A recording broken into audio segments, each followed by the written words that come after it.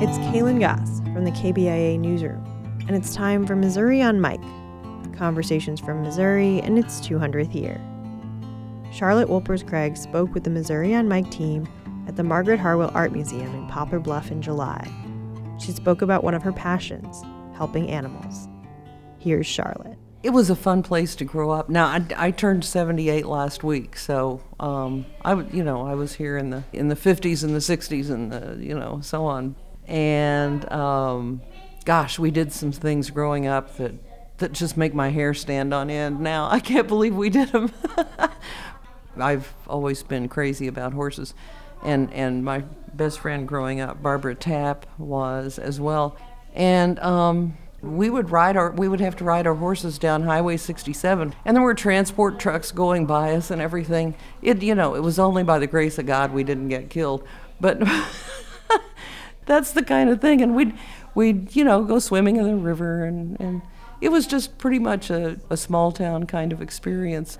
But Southeast Missouri has long been a tremendously underserved area in terms of rescues for animals or even veterinary care. Of the 4 counties that we consider to be our service area of the group I'm with, being Butler, Carter, Ripley, and Wayne, I believe I'm correct in saying that 2 of those counties don't even have a city pound within their borders. One of those counties only has 1 veterinarian.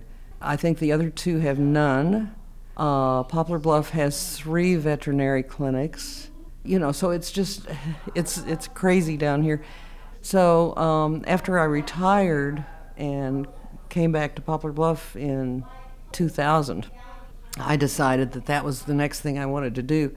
So several other people and I started the Animal Welfare Alliance of Southeast Missouri, and we immediately decided that we needed to try to help low-income pet owners with their spay and neuter costs, so we started doing that right away.